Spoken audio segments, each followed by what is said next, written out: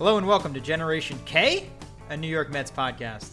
I'm your host, Chris Rosa, and I'm taking back the reins this week from Brett, who's on his way home from Chicago. What a week. The pitching we all expected in April has finally arrived, and I got to see the Mets twice in person. The Mets took 3-4 in Atlanta, and then DeGrom and Wheeler had role reversals against the Cubs. But before I go any further, I want to welcome in my co-hosts. First, from somewhere in the western part of the United States, is Mr. Will Danilczyk. Will, where are you right now? Hi, Chris. Yeah, I'm in Denver, Colorado right now. We left Hawaii on Thursday, shipped our car across to San Francisco, picked it up there, and then headed out to Lake Tahoe and then Price, Utah. So, and now we're on to our third stop, which is Denver, Colorado. Very nice, very nice. Those are some nice stops on your cross-country trip. Doug, how about you? What are you up to this week? I want to stop you right there. We got to talk about this. Wednesday night was Dollar Hot Dog Night. How many hot dogs did you eat? Did you have the full baker's dozen? What's the story? No. I took it easy. I cut myself off at 5. I added some popcorn, some ice cream with the kids. For the family, we went for a full dozen. Okay. But respectable show. Wow, that's pretty impressive, actually. Yeah, you know what? I was talking about it the next day. I think I probably easily could have gone 10 if I really put my mind to it and was willing to take some pain for it. But, it was a casual night. Had the kids with me. Had to go easy. But let's get right into the show. This week we're going to cover the resurgent Mets pitching staff, until tonight anyway, the Mets roster juggling and injury decisions, and whether the momentum we've seen the Mets pick up over the past week is for real or whether it's just going to be a blip on a mediocre radar. The weekly record this week, 4-2 plus a win over the Cubs and an impending loss to the Cubs tonight as we record on Tuesday, a day late, bringing the season record to 29-33, potentially 29-34 as they finish off the game. The Mets started the week getting a split down here in Texas and then took 3 of 4 from the Braves in Atlanta, including a Sunday win, which is their first Sunday matinee win of the season. They also have a nice win over Lackey and the Cubs on Monday, but again, on the day that we record, they fall flat with Wheeler really struggling tonight, doesn't even make it out of the second. But let's start with the positives. Will, what was the best thing you saw this week? For me, it was Wilmer Flores. He went 9 for 23 for the second straight week and added 2 walks, 2 sac flies, and 2 doubles with a triple for a grand total batting average of .391 with an OPS of .972. I'm a little cautiously optimistic, but this is kind of the kid we thought he was going to be when he was our stud prospect. Yeah, and he's hitting righties well too. And he had a couple of nice plays at first this week, which is nice to see. Yeah, his versatility definitely, where he's able to play all around the infield, but definitely it looks like first is his best position. And right now he's carrying a bat that really plays there. Yeah, he's carrying a bat that has to play somewhere every day at least, I think. Doug, what was the best thing you saw this week? I'm going to go with Steven Matz. Saturday performance, comes off the DL, goes 7 innings, 1 earned run, only 5 hits. He had that, that hooking, breaking ball that we've come to love from him, and he's showing that potential that he's flashed the last 2 years. He's known to start strong. He started 4-0 in 2005. He started 4-0 in 2006. Was Rookie of the Month in May, and hopefully he can continue that trend and then also show a little bit of durability. I've been a guy who said that anything that we get out of Matz this season is gravy, but now that Syndergaard is down, we really could use Matz in that rotation, and it was an encouraging sign. Yeah, and in fairness, the 4-0 in 2015 was starting from midseason, right? It was starting from his call-up, not from April. But just like you said, it was a great encouraging start this past weekend on Saturday.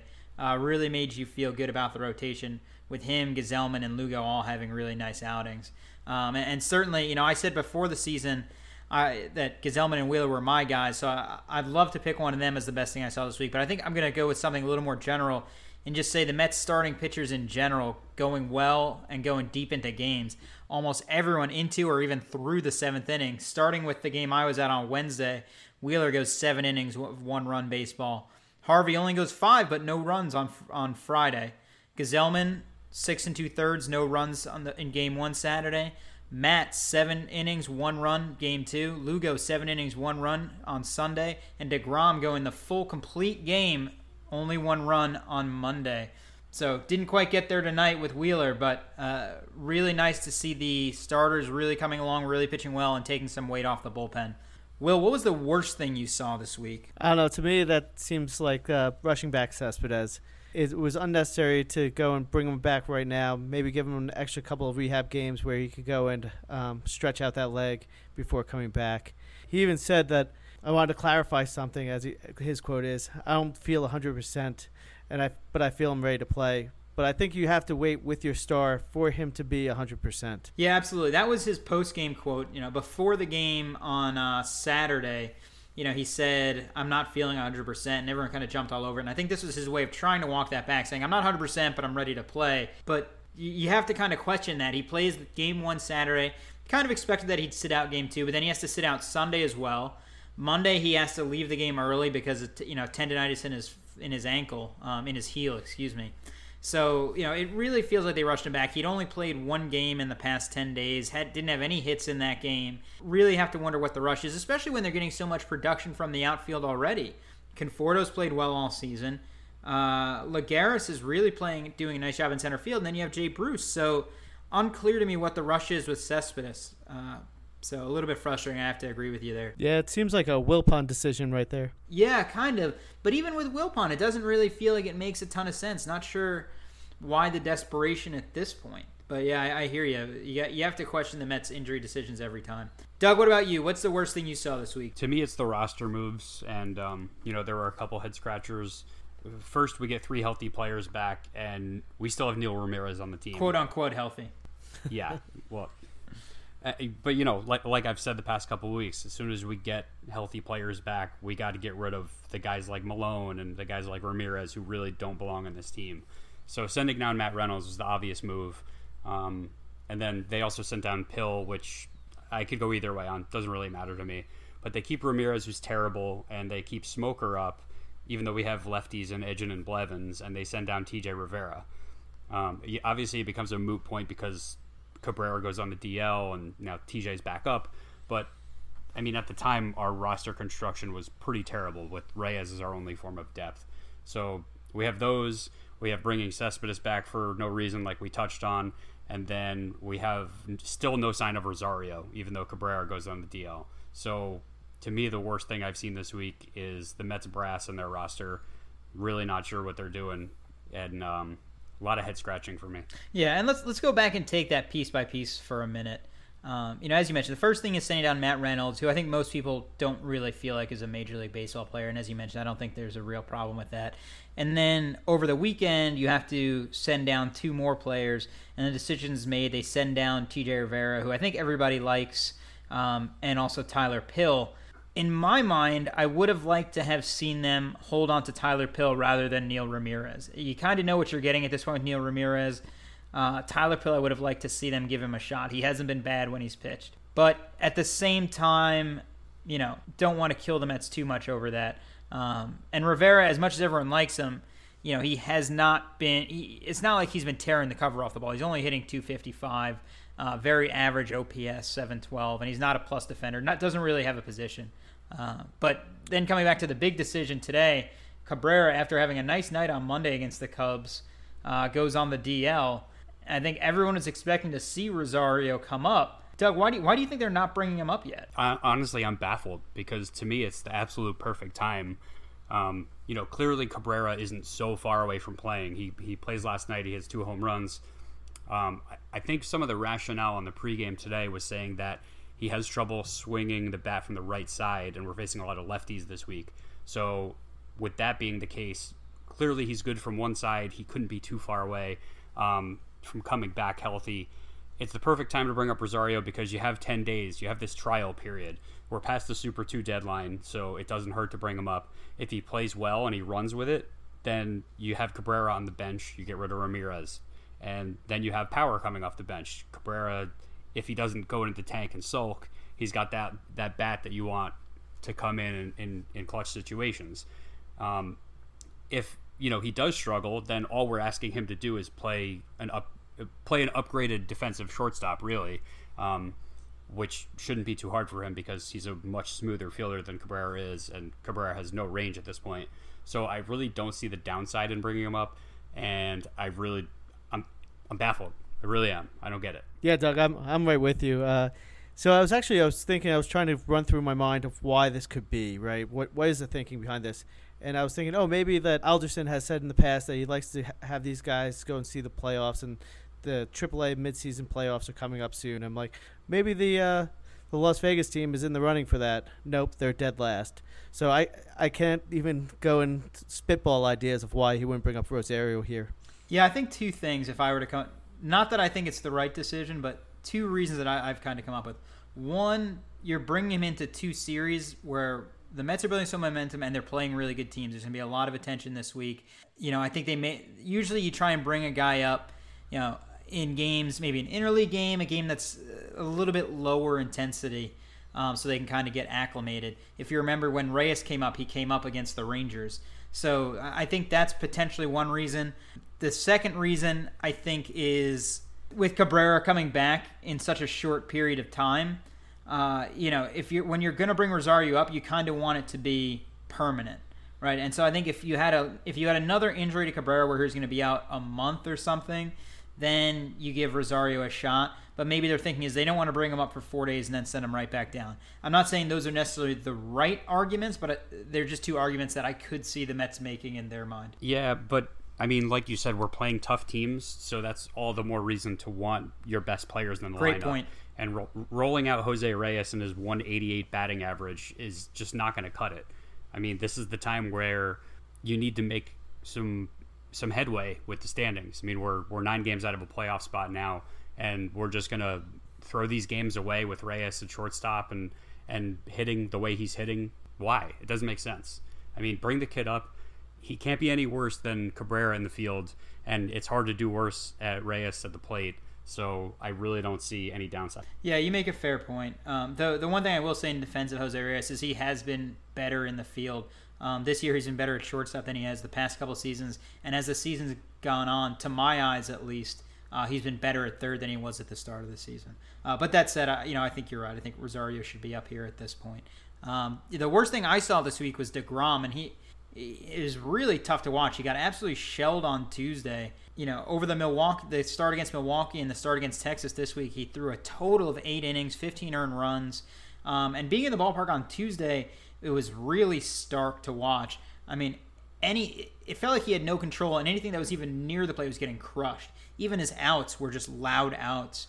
And so I was pretty concerned. It was really good to see him bounce back yesterday. I was planning on asking you guys when I thought we were going to record on Sunday. I was planning on asking whether I was right to be concerned. Now maybe that's not so much the case, and you look at the numbers and they reflect the fact that maybe things weren't as bad as they looked.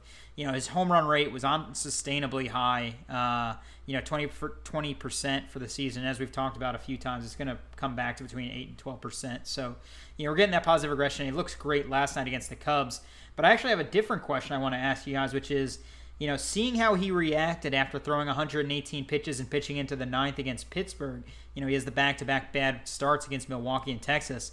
Are you surprised that Terry let him throw the complete game last night, go 116 pitches, especially coming back out to the 9th, already up above 100 pitches, and with the Mets up 5 runs? Will, what do you think? I know you want to get after Terry here. Yeah, I was surprised, especially how he reacted after the last time he threw 118 pitches. And once again, they have a pretty big lead at that time.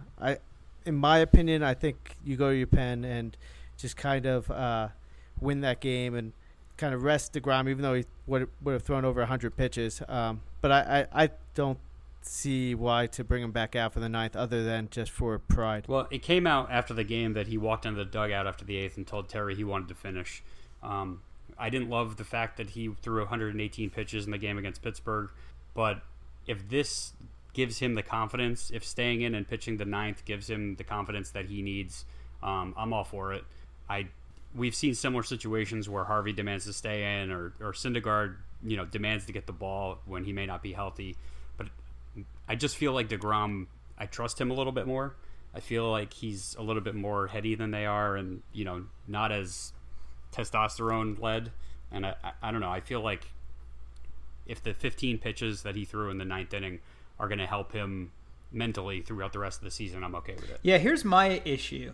Last week, in our Slack chat as we prepared for the show, we bat around the question about whether Terry Collins was to blame for DeGrom's 2 bad starts, the starts against Milwaukee and Texas. And I said, against Pittsburgh, he only goes 118 innings. It's not like, 118 pitches. It's not like they threw him 135. It's not like he has a long history of struggling to come back from long starts. I think Will did that research, and I'm sure he can quote the stat for us. So I said at the end of the day, 118 pitches from your ace. Maybe you could have taken him out before the 9th against Pittsburgh, but at the end of the day, I didn't think that was too much. Now, that said, having just seen him struggle after taking a heavy workload, giving him a heavy workload in his first good start back, now if he struggles again, I start to say, well, Terry, you should have known better, right? You just saw him throw 118, then struggle for 2 starts. Then you sent him out for 116. So, I think Terry's kind of putting himself out there a little bit. I think he's going to be up for some criticism if DeGrom again struggles in his next start or 2. Well, I think this is typical Terry. I think that he's a player's manager, and he gives in too much to emotion. He gives in to what players want. That's why he stays too loyal to players who might not give them the best chance to win. And it's why he's easily persuaded when trying to decide when to take a pitcher out. I think it's just kind of who he is. Yeah, I mean, you see that. You kind of want him to be the adult in the room, right? With Cespedes, when Cespedes tells him, no, it's okay, my hamstring's fine. When Syndergaard says, no, I don't need an MRI, I can pitch, I'm fine, right? It's great that he has faith in his players, but you also want him to be the adult in the room sometimes. Let's go from DeGrom right to the Texas series that started on Tuesday. The Mets got Dylan G on Tuesday, our old friend, and you had to feel good about DeGrom coming in against Dylan G. DeGrom had the bad start, as we've referenced multiple times already, against Milwaukee, and so you thought he was going to bounce back. You thought he was going to be the ace.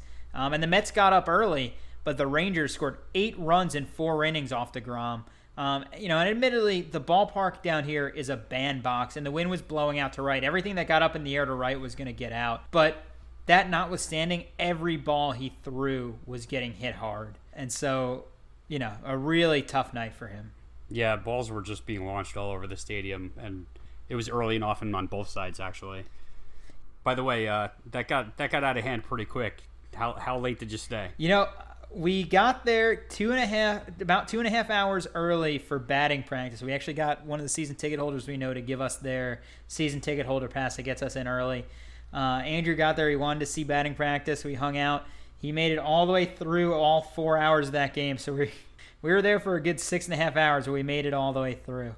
Wow, that's a long night. Well, you know me. I don't like leaving early. And I asked Andrew after about the 6th inning when the Mets were down a bunch and the excitement had gone out of the ballpark a little bit, whether he wanted to go. He said no, and I asked him again after the 7th, and he said no.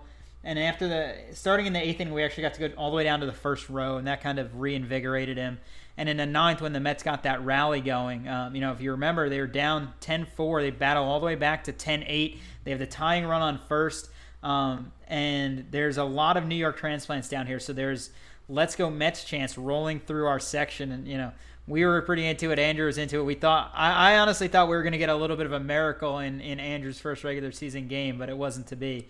I think we all did because we're suckers. Yep, that's absolutely right. You got to credit the Mets bats though. It would have been really easy to watch your ace go out there, get shelled, and just call it a night. But they were battling. They had some great at-bats in the 9th inning.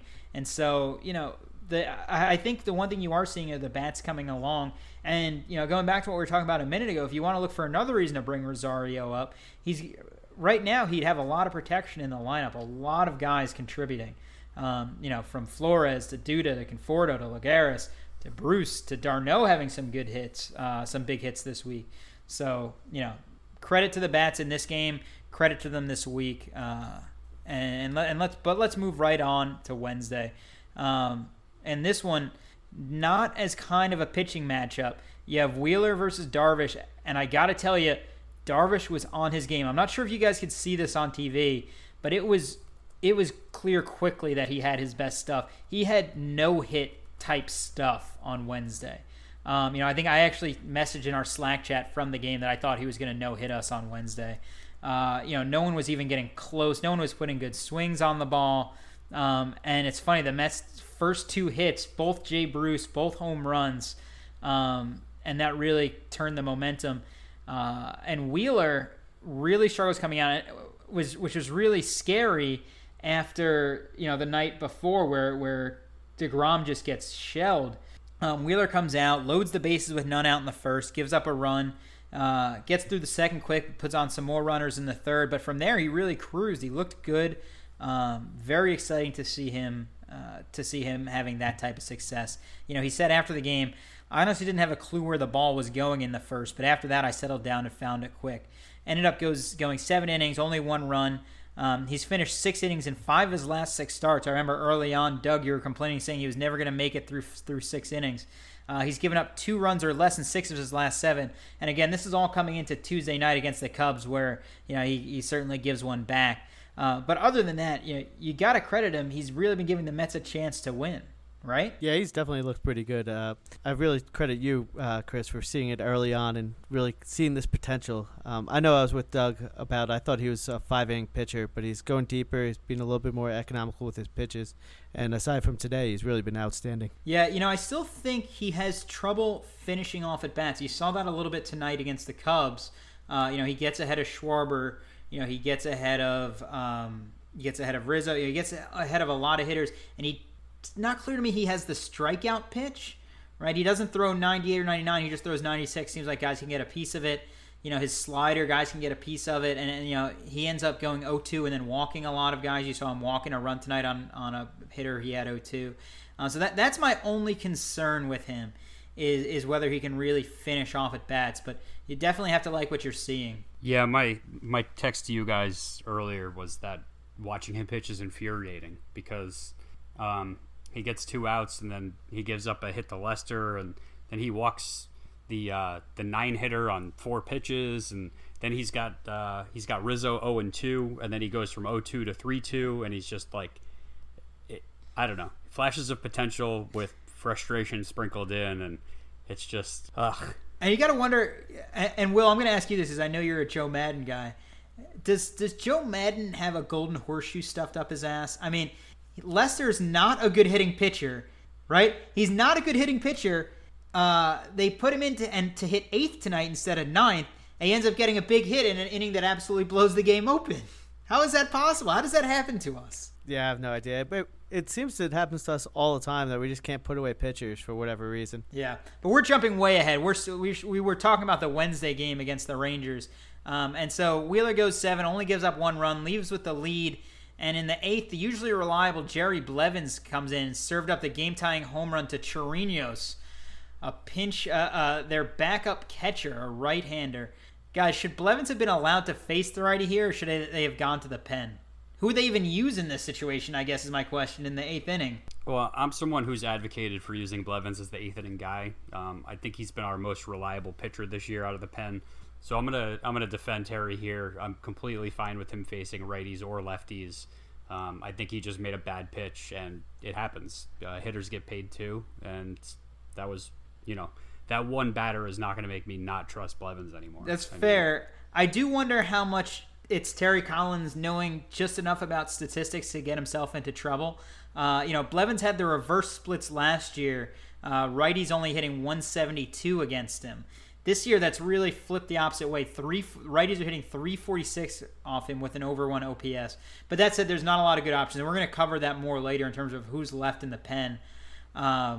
So kind of a tough situation there. Yeah, I think it's a part of also the pen construction that he uses a lot of guys out of the pen. But I really think that the Mets, at least Blevins and Edgins, are really best suited to be really loogies, just one-out guys or just pitch to lefties. I do think Blevins is able to pitch to righties, but I think that he's best used just kind of in that lefty-lefty role. Yeah. But the Mets are able to scrape this one out. In the 9th, you have Duda with the one-out double. Then Terry Collins makes the call to pinch run Matt Reynolds for Duda, which ended up being a really good decision. You got to tip your cap on that one. You have a Flores strikeout and a Granderson walk, which was a great at-bat after falling behind 0-2. Then Reyes hits a soft liner up the middle that Odor kind of struggled to corral. He spiked the throw to second to try and get the force, and Reynolds comes all the way around from second to score there. Really a big play. It was actually interesting. I was sitting right behind third base, so I didn't have a good angle on it. I couldn't see at first that he had dropped the ball. I wasn't sure whether he was safe just based on having beaten the throw there. So not until I got home and actually saw the replay could I tell what happened. But a couple tense moments there as they reviewed it. Yeah, it was clear on TV, both live and on replay, that he never had possession. So I wasn't worried about that. Yeah, and Reed comes in with a really nice ninth for the clean save, and the Mets salvage the split down here in Texas and send me and the family home happy. But want to talk about one thing. We probably should have mentioned it last week about who the Mets should DH in interleague play, but I thought they kind of made some interesting decisions this week. On Tuesday against Dylan G, Granderson's the DH. They leave Bruce in right field, Flores at third, Cabrera at short, and Lagares in center. I was really surprised they didn't use Reyes at shortstop and DH Cabrera, or at least use Granderson in right instead of Bruce. Will, what were they thinking here? Well, I think if you read into Terry's comments, he's still under the impression that Cabrera is a good defensive shortstop, which is really comical that he's talking about Cabrera just slumping in the field and that last year anything hit to him was an out. So I think Terry's in a little bit of an alternative reality with Cabrera at the very least.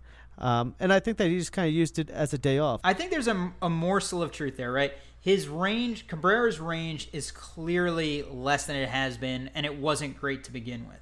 That said, the errors on balls at him, he's always had a terrible zone rating, but he's usually been pretty sure-handed on balls that he actually gets to. This year, he's not even doing that. Just a ton of errors on balls that he gets to, throwing errors, balls that he boots, so on and so forth. And I think that is a little bit of a slump, a little bit mental. And so I think maybe that's what Terry's referring to. But to your point, you're right that even if he can clean that up, he's still a poor defender at shortstop. I do agree that he was sure-handed earlier in his career, but I think if you were slow to begin with and as you lose that step, that means you have to go and rush to make that what used to be a routine play. And now you're trying to rush it because otherwise you're not going to beat that the runner come down the line. Yeah, so if you want his bat in the lineup, wouldn't it have made more sense to have Reyes at short and Cabrera DH? I agree with that. Well, it's hard to advocate for putting Reyes in the lineup right now. I mean, the guy can't hit. Yeah, but in this case, instead you have Granderson in the lineup. It's not clear that Granderson can hit that much either. And it's interesting to me that you DH Granderson there. Speaking of playing time decisions relating to the outfielders, Juan Lagares having a big week. He was 5 of 9 while he was down here in Texas with a home run. He's 9 for 19 for the week. Doug, should he be playing every time against lefties? Maybe not every time, but he certainly deserves more playing time after the way he's been swinging the bat. Obviously, he's a defensive upgrade over everybody else in the outfield, so if he starts to swing the bat too, he's really justifying his spot in the lineup. Yeah, I mean, I think against lefties, he has to be in the lineup. Against lefties, he's hitting 280 with an 837 OPS. Obviously Granderson is struggling against lefties. And Bruce only hitting 213, 705 OPS against lefties. So against lefties, I really feel like it has to be Lagares, Cespedes, Conforto. Now against righties, it's a different story. Obviously, I think you're going to want to get Conforto in center field, get Bruce in right. But I think even against righties, I think he's probably a better option at this point, or at least debatable, in comparison to Granderson, if, say, for example, Cespedes needs a day off against a righty. I think he's really starting to relegate Granderson to the fifth outfielder role. Will, what do you think? Yeah, I kind of agree with that. I could see against righties that you go and play Granderson, that Granderson has a little bit more pop, and that's when you can kind of get him into the lineup. I think that against lefties, he has to play against every lefty. I would put him in. And I would also have him finish every game. That get him in with whenever you bring in the 7th or 8th, double switch him in there and have him finish every game. And that'll give him a couple more at-bats late in games, too, where he is showing that he's capable of doing that. Yeah, and I think, but just to go back to a second against righties, I think the argument there is whether he's the 4th outfielder or the 5th, right? Great, you said play Granderson, but I don't think you actually mean play Granderson. I just think you're saying he's ahead of Lagares in the pecking order. Because against righties, you think Cespedes is going to be in the game every game, righty or lefty. And against righties, I have to think Conforto and Bruce are in. So Granderson, maybe he's the 4th outfielder against righties and the 5th outfielder against lefties. Maybe he's the 5th against both. But yeah, Chris, you're absolutely right. Cespedes isn't back in my mind yet. I don't know. I just I forgot that was an oversight on my part. That's a good point. Yeah, but it's a good point. not really an oversight insofar as Cespedes, for the time being, it seems like he's going to need a lot of days off. It's tough to watch Cespedes. We've already talked about whether they brought him back from injury too quick. But you saw him Saturday in the outfield really struggling, looking like a guy who is not, it doesn't even look like he's halfway back. Anytime he had to run the outfield, he kind of had that really painful looking deceleration after he caught the ball. Really a struggle. And, you wonder how much that heel tendonitis is from compensating for the hamstring and so on and so forth. But yeah, and Monday night he hit a ground ball, and I'm not even sure if he left the box. It was a tailor-made double play ball, and he was probably 3 steps up the line. Which I think Keith actually mentioned that that was recommended by Terry that he does not run out ground balls that he believes is out, which just totally spits in the face of everything I believe in as a baseball team that kind of run everything out. It also goes against everything that Terry has said as long as he's been a manager of the Mets. So this is the maddening part, right? Terry just doesn't stand for anything. He's an emotional guy. He does whatever he feels like on that particular day, whether it has gone against everything that he stood for or whether it's makes sense in the long run. If it feels like something he wants to do that day, he's going to do it. Yeah, maddeningly inconsistent. You've heard Keith talk before about running out ground balls. You don't have to bust it down the line. Let's be realistic. It's a 162-game season. So if he's not busting it down the line, especially as he's coming back from injury, that's probably okay. But the fact that he's just so injured that they don't even really want him half running it down the line, kind of difficult to deal with. But let's move on to the Braves series. The Mets, they dropped the Friday evening affair 3-2. Harvey Starnes, he gave the Mets 5 scoreless innings, only 4 hits and 2 walks. A lot less runners, a lot less traffic on the base paths than we've seen recently. But he's not very economical with his pitches. He's pulled after 104 in the 5th, but he does leave with that thin 1-0 lead. Paul Sewald comes in, and he struggles again when given an opportunity in a high leverage situation. This is painful for me. I called all season, saying that Wheeler was going to be the real deal, and he's lived up for me. I begged for the Mets to use Paul Sewald in higher leverage situations, and he's just absolutely spit the bit when given the opportunity the past couple of weeks. He gives up a Matt Kemp double right away. He's able to retire Adams and Suzuki, but then following an intentional walk to Danny Santana, gave up the go-ahead double to Dansby Swanson. The Mets, they battled back. They tie it up on a d'Arnaud home run. Again, that secondary scoring, getting production from throughout the lineup. But they try and let Fernando Salas pitch 2 innings, and in the 9th, he allows the game-winning run. But after dropping the Friday game, they really bounced back the rest of the weekend, and it was the starting pitching that really got them there. They got dominant efforts from Gazelman, Matz, and Lugo Saturday and Sunday to take the series. Collectively, their whip is under 1. Right? We've seen games this year where Harvey's able to have a little bit of success, but he has a lot of runners on. Even early in the season, Wheeler, and really throughout the season, Wheeler's put a lot of runners on and able to work their way through it. But these 3 outings this weekend, Gazelman and Matz on Saturday and Lugo on Sunday, all of them really felt like no one could get on base against them. And I actually did a little digging on Gazelman today because I was trying to guess what it was that's been different his second time through his second time in the rotation. If you remember, he was in the rotation, then they sent him to the bullpen for a week or 2. He's been back in the rotation and very good in his second stint. Guys, any guesses as to what the difference has been? Will? I would have to guess that his ground ball percentage is up, that he's getting more ground balls, and maybe they're just finding fielders a little bit better because that is kind of a lucky statistic, but that's just a guess. Doug, any guesses? He is a ground ball pitcher, so I was thinking along the same lines. We know he's been victimized by defense earlier in the year. It could be luck. It could be just better fielding and balls getting hit at guys instead of in holes. Yeah, Will, I think you're gonna be unhappy when you hear what the answer is here. I also had kind of assumed that the ground ball percentage was gonna be up when I looked at the stats, just based on kind of visually what I was seeing in the games. But it's something actually that you hit on more often. His ground ball percentage is actually down in his second stint through the rotation. Kind of surprising given that he's a single ball pitcher and he's been having success. The biggest difference is just the home run percentage. He was giving up home runs, and we talked about this. He was giving up home runs at a 19.2% clip, home run to fly ball ratio. 1 out of every 5 fly balls going out of the yard. And as we've talked about, it's usually more like 1 out of every 10. And in his second stint back in the rotation, it's now his home run per fly ball percentage is 8.7%. Kind of within the normal range, maybe on the low end of it.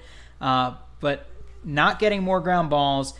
His Ks are actually down a little bit. His walks are down. He's walking about 1 less runner per game.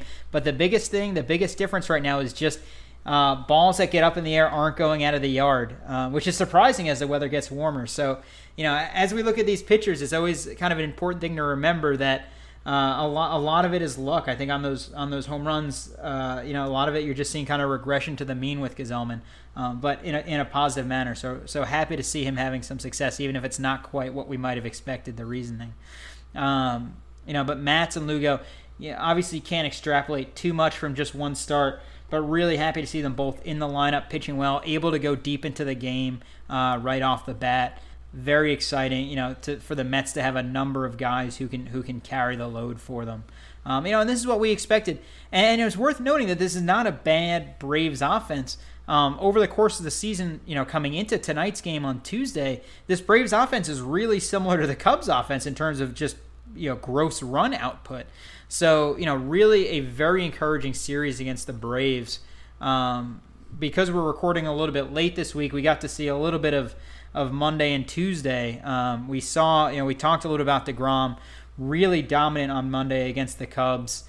He got 4 double plays, which really helped, but he goes the complete game, 116 pitches, wanted to go out for the 9th, finishes the game itself.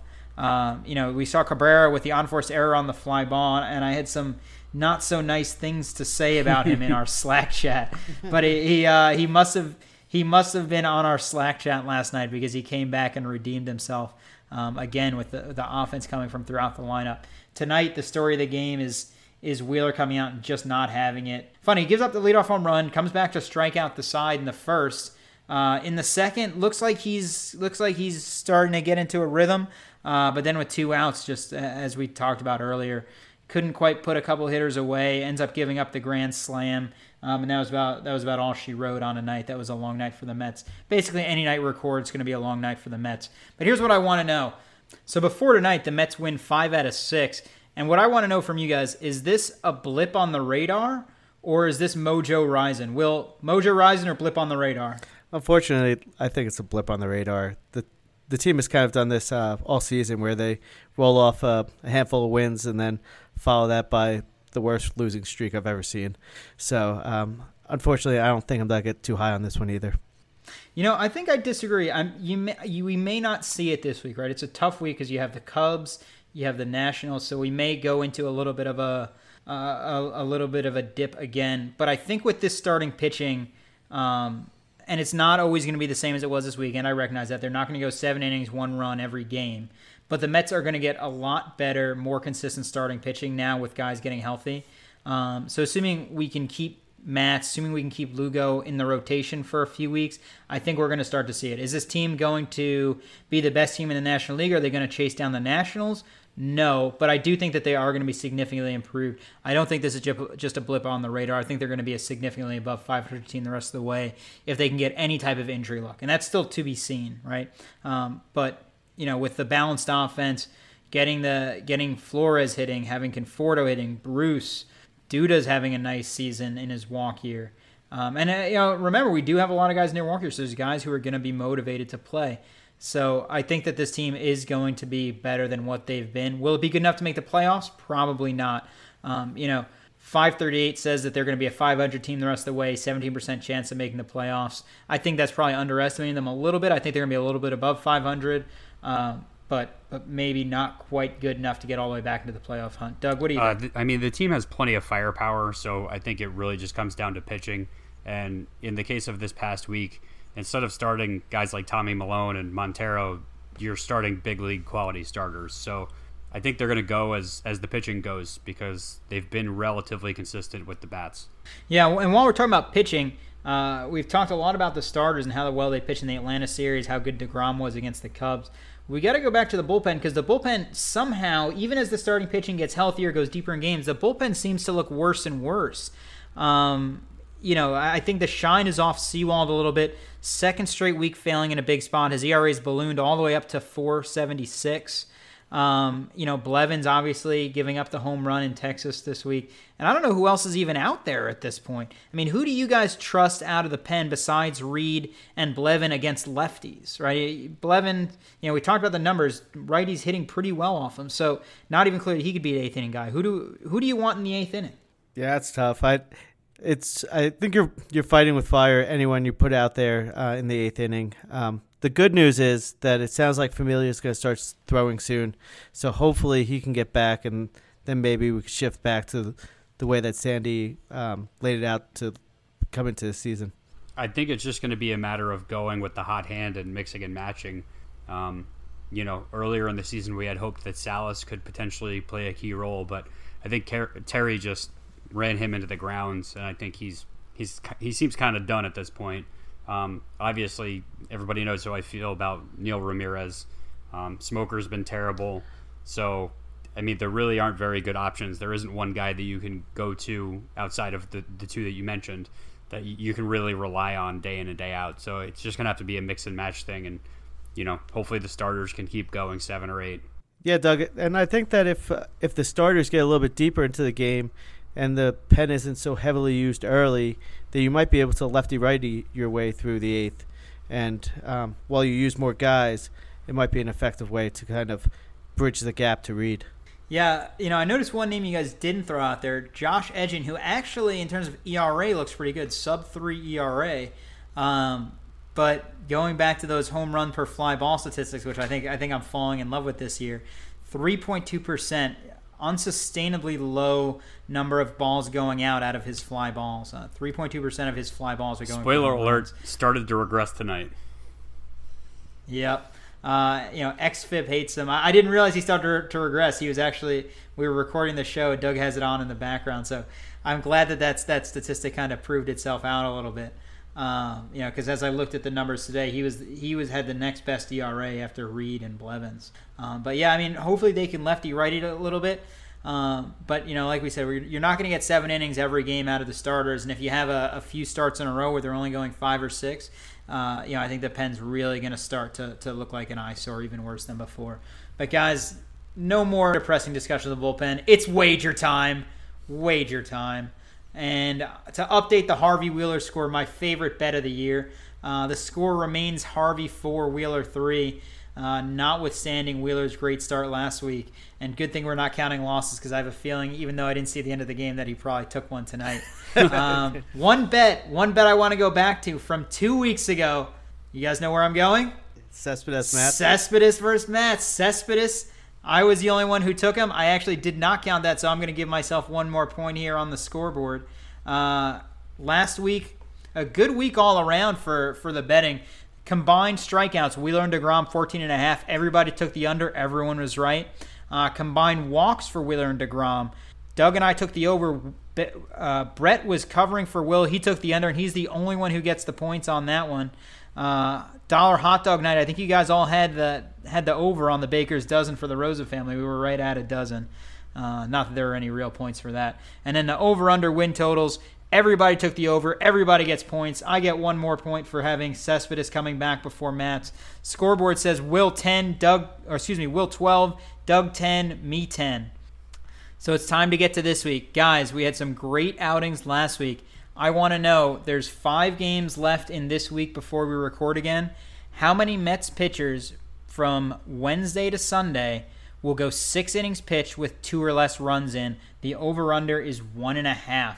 Playing the Cubs and the Nationals, good competition. 6 innings pitched, 2 runs or less. I'm taking the under. Will? I'm about to take the under as well. I'm going over, guys. I was thinking about taking the under. I was trying to bait you guys into the over by setting the number pretty low. But since you guys have no faith, I'm going to be the one with faith. This is the podcast of positivity. I'm taking the over starting tomorrow night. All right. Right now, coming into tonight, the Mets are 8.5 out of a playoff spot. I assume that they are maybe a little further back now. But coming into the game tonight, they're 8.5 behind Washington and 8.5 behind the Diamondbacks. They're 8.5 out of the wild card and the division spot, and the pennant, I should say. So at the end of the week, will the Mets be over or under 8 games out of a playoff spot? Could be division or wild card. I'm going to say over, and it's not because I'm totally down on the Mets. I think they probably have like a 500-ish week. But Arizona is playing Philly this weekend, and Arizona is also beating up on Detroit right now. So I think Arizona wins more games than we do, and we end up either as we are now or further out. Doing the research. I like it, Doug. Will, what do you think? I'm also going with the over. I don't know. I don't see it against the Nationals that we're going to go make up too much ground. So you think it's going to get worse before it gets better? You know what? If I'm going to be wrong, I'm going to go down with the ship. I'm going to say that we're going to get a little bit closer here. I think that we're going to take 3 out of 4 from the Nationals this weekend. The pitching staff is ready to go finally. Guys, Rosario, we talked about that. He's still not up. Over or under Friday, June 23rd for his debut. So this is 10 days from today. Does he make it to the majors in the next 10 days? I'm taking the over. I'm not sure that we're ever going to see him because this is the absolute perfect time, and we're still not budging. So if not now, when? So never. Will, are we going to see him in the next 10 days? I really hope Doug and I are wrong, but I'm going the over as well. I just don't see what the plan is, and it just seems like it's not soon is what the plan looks like. Let me ask, when you say debut, you mean actually playing, right? Because I could see Sandy calling him up and Terry just being They're like, not nah, going Reyes to call is him better. up and leave him on the bench. I wouldn't put it They're past not gonna Terry call to be him. like, no, I'm going to stick with my guy Reyes. They're going to call him up. They're going to play him. It's going to be next week. They're going to wait till after the National Series. They don't want him to have to debut in Washington with a raucous crowd, with the Mets kind of teetering on the edge of falling out of any chance at a playoff spot. It's too big of a spot. They don't want him there. You'll see him next week. I'm saying that he'll be up before June 23rd. Guys, 5 remaining games this week. Over under 2.5 wins. I'm going under. I think they have 2 more wins than them this week. I'm going the under too. I'm going to stick with Doug on this. Me and Doug going and seeing if we can put some distance between us and you. Yeah, you guys are staying together and going negative. I'm all about the positivity. We're gonna win the series tomorrow against the Cubs. We're gonna get at least 2. I think we're gonna get 3 in Washington. It's gonna be over. I think the key to winning wager time thus far this year is to miss a podcast and have Brett fill in for you. So I think I'm just gonna have Brett answer for me from now on. Yeah, Brett has been dynamic in wager time. Producer Brett with the shout out to research. Brett. That's I right. owe him a beer. That's what he built up my lead. Yep. All right, guys, it's time for the big conclusion. Last week, what were we waiting to see? I wanted to see if Rosario was going to come up. He did not. Doug wanted to see how Matz and Lugo were going to do in their debuts. We've covered it at length. They were excellent. This week, Doug, what do you want to see? What are you waiting to see? Rosario watch. You just told me he wasn't coming up this week. I said I'm looking to see if they're going to call him up. I don't think they are, but I'm waiting with bated breath. You're waiting to see something that's not going to happen? Terrible Exactly. choice. Will, what are you waiting to see? I'm also something that directly contradicts my last statement in wager time. But I'm waiting to see if the Mets can start climbing towards 500. That they've gotten within a stone's throw of it now. That another good series or 2, they can be back at 500 and looking to restart the season. You just told me it was a blip on the radar and that we weren't. You guys are terrible at this. Here's what I want to see. I want to see how they're going to handle this 6-man rotation. Are they just going to keep giving everybody an extra day of rest? Are they going to pull somebody out of the rotation? What are they going to do? That's what I'm really interested in seeing. It may take more than a week for it to shake out. But over the next couple weeks, that's really what I'm looking to see. Guys, what's the reason you got to believe? You guys have been all negative. I've been going positive. Give me a reason you got to believe. Well, the cavalry has arrived, right? That these guys that have been waiting for them to come back have finally gotten back here, with the exception of Syndergaard. Let's see if we can start going and putting something together. Yeah, the boys are back in town to steal a line from Thin Lizzy. Doug. Reason you got to believe to steal a line from KFC at Barstool, oodles and oodles of pitching.